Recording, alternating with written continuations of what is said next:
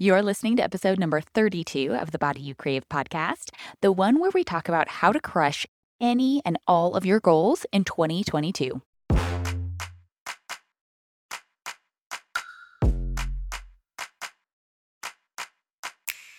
I'm Master Life and Weight Loss Coach Jillian Lama, and you're listening to the Body You Crave podcast, where you'll learn how to end emotional eating, lose excess weight, and feel amazing in your body. No cheating required. Keep listening, and I'll show you how.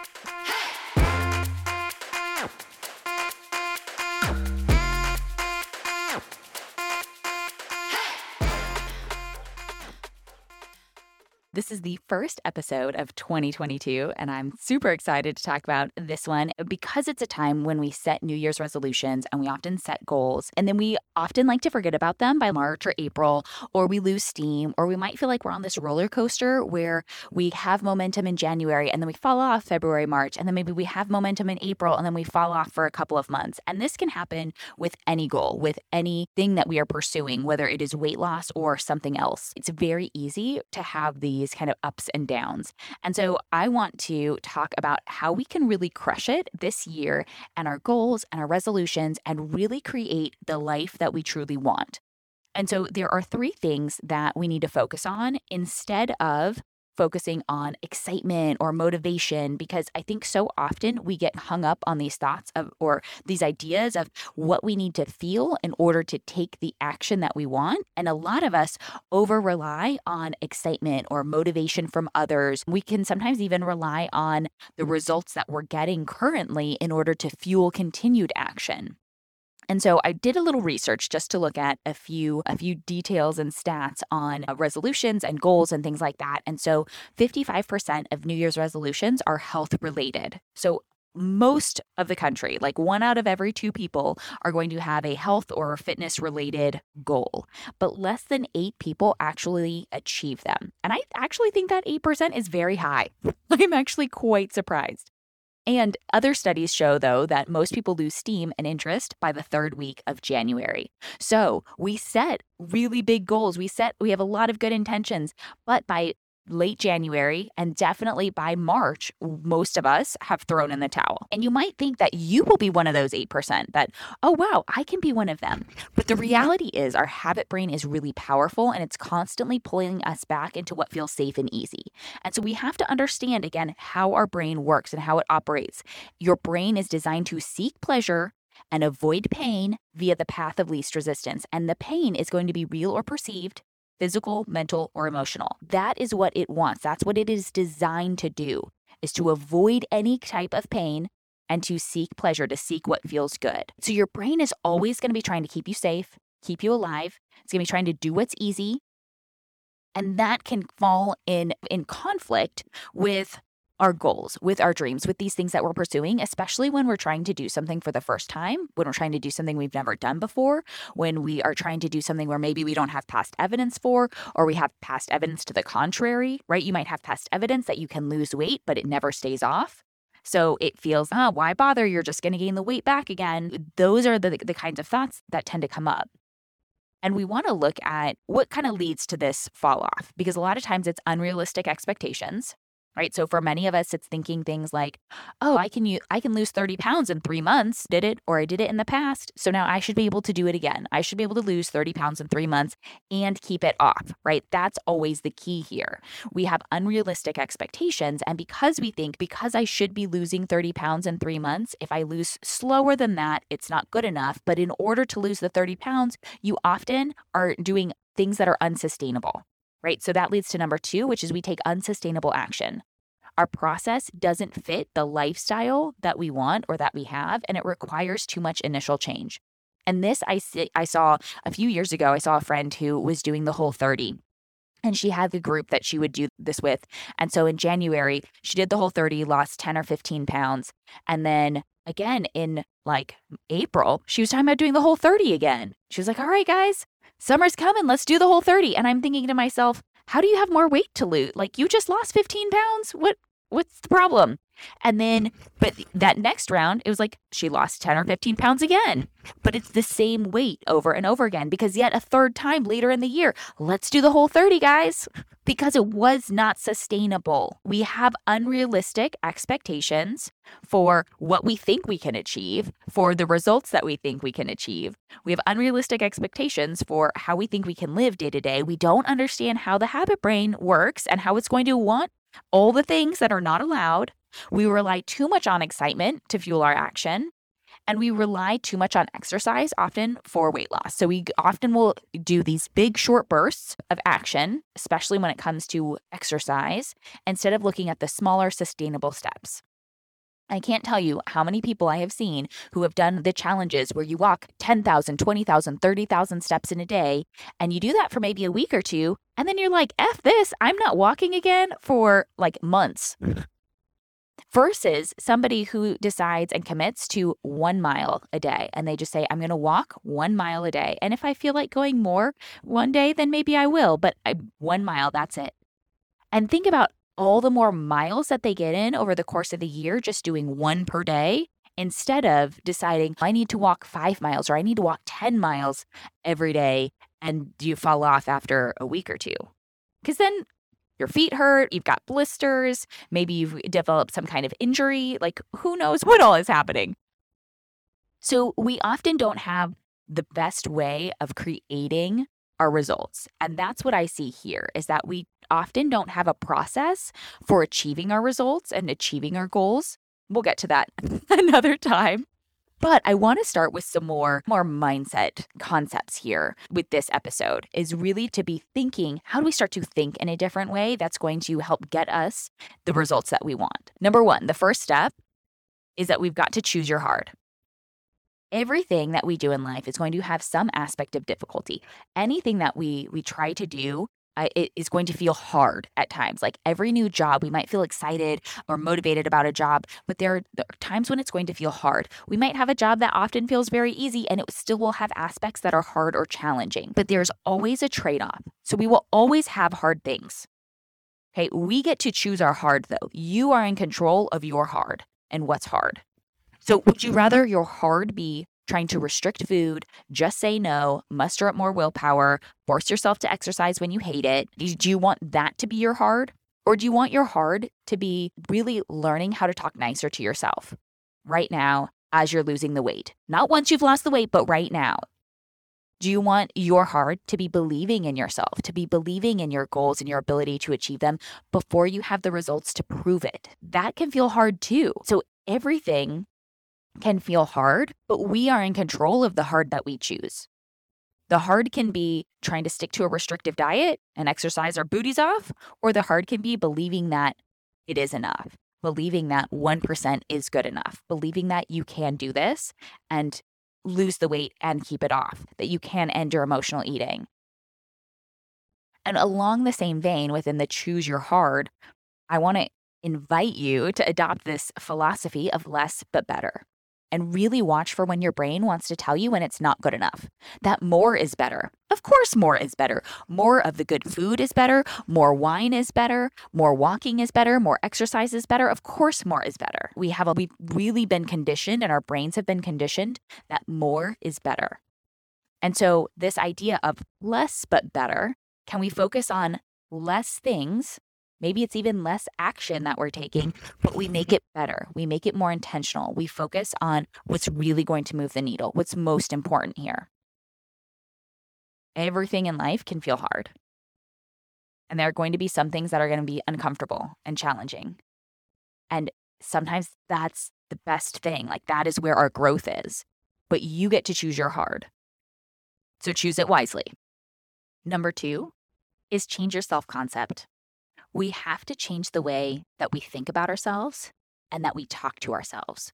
And it's just like a child learning to walk or learning to use the potty. I want you to think about a kid, or you could think about a puppy if you've never had a kid. Think about a small animal, small child, and think about all the ways in which we praise the attempt. We don't just praise the result. We praise the attempt. We praise the action, and we make it a big deal.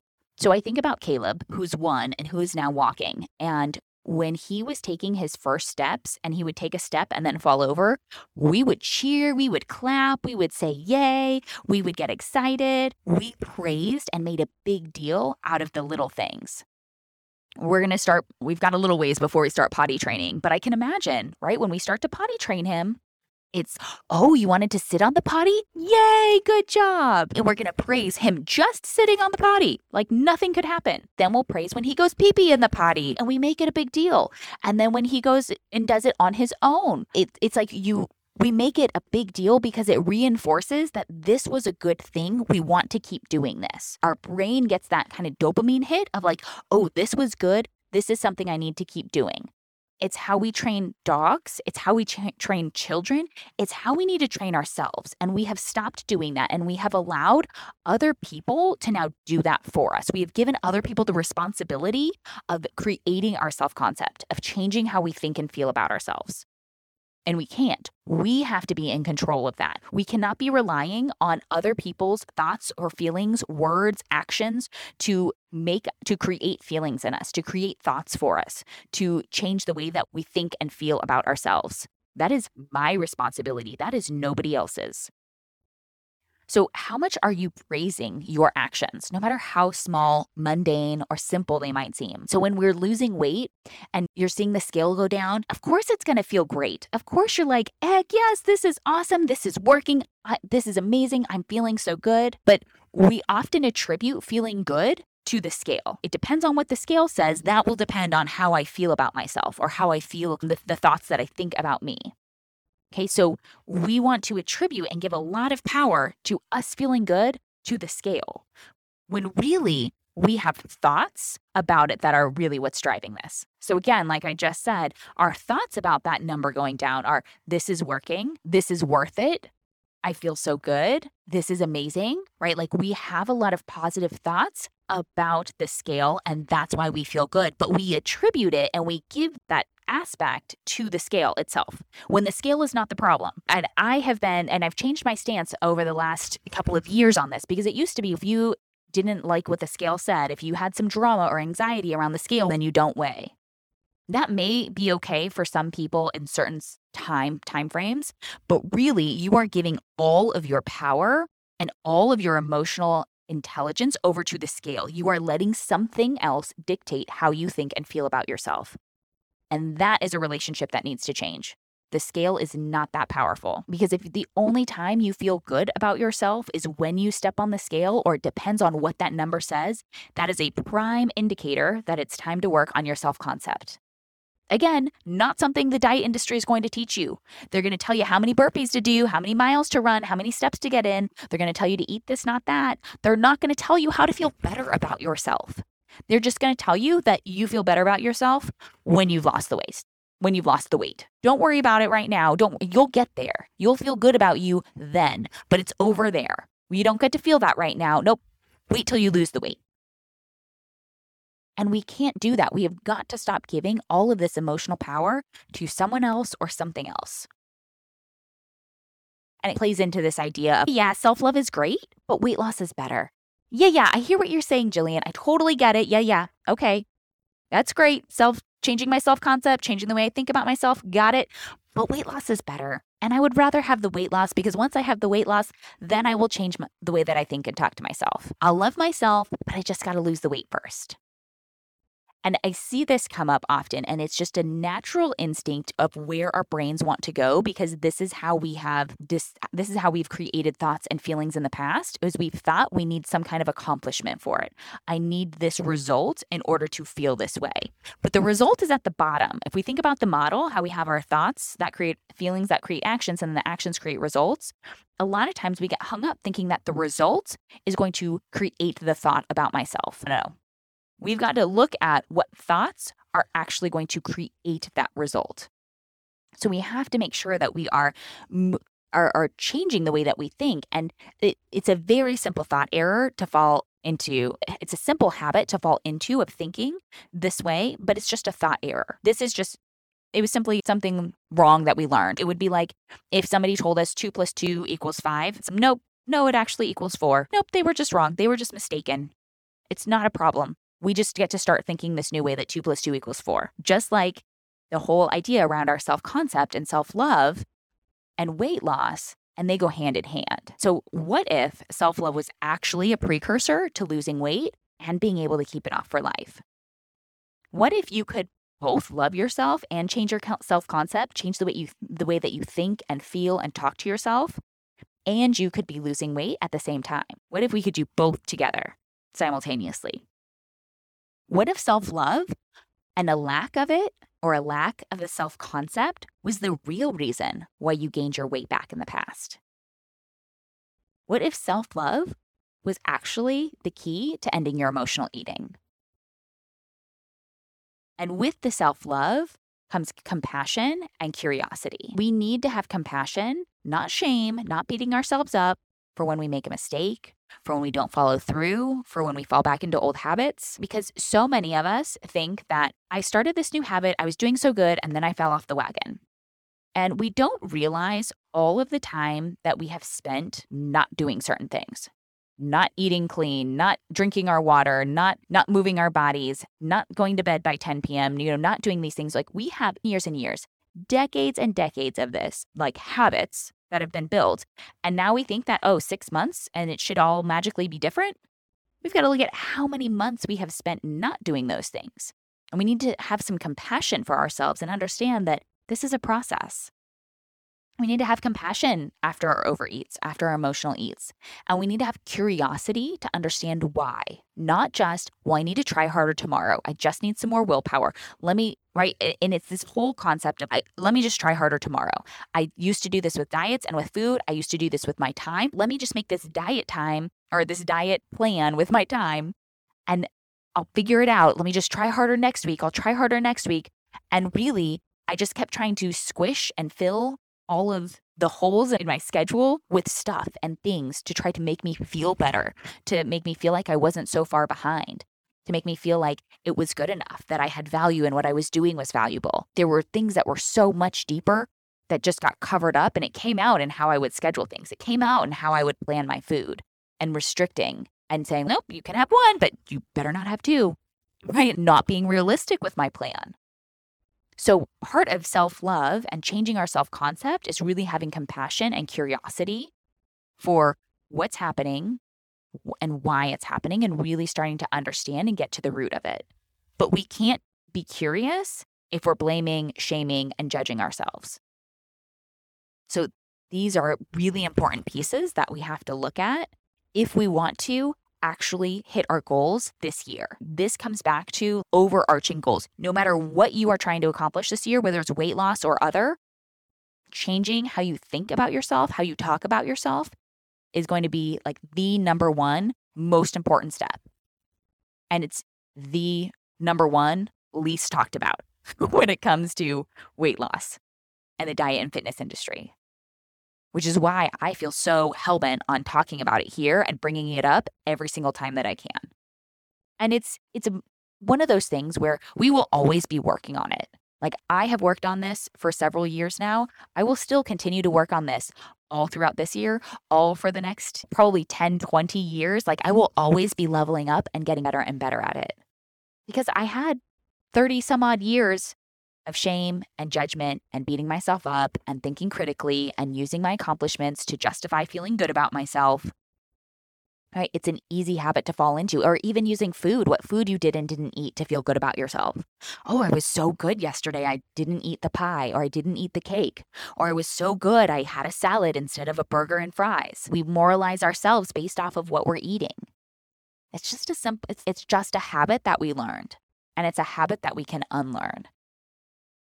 And it's a habit that we can learn about productivity too, of, I felt so good because I got all my meal prep done by 9 a.m. versus feeling good about ourselves just because we know that we can get things done. We know that we're resourceful. We know that we're committed. We know that we have like intentions that we will follow through on. We know that we can set realistic goals for ourselves, that we can create a process that actually works for us long term. Okay, so we've got to focus on changing our self-concept.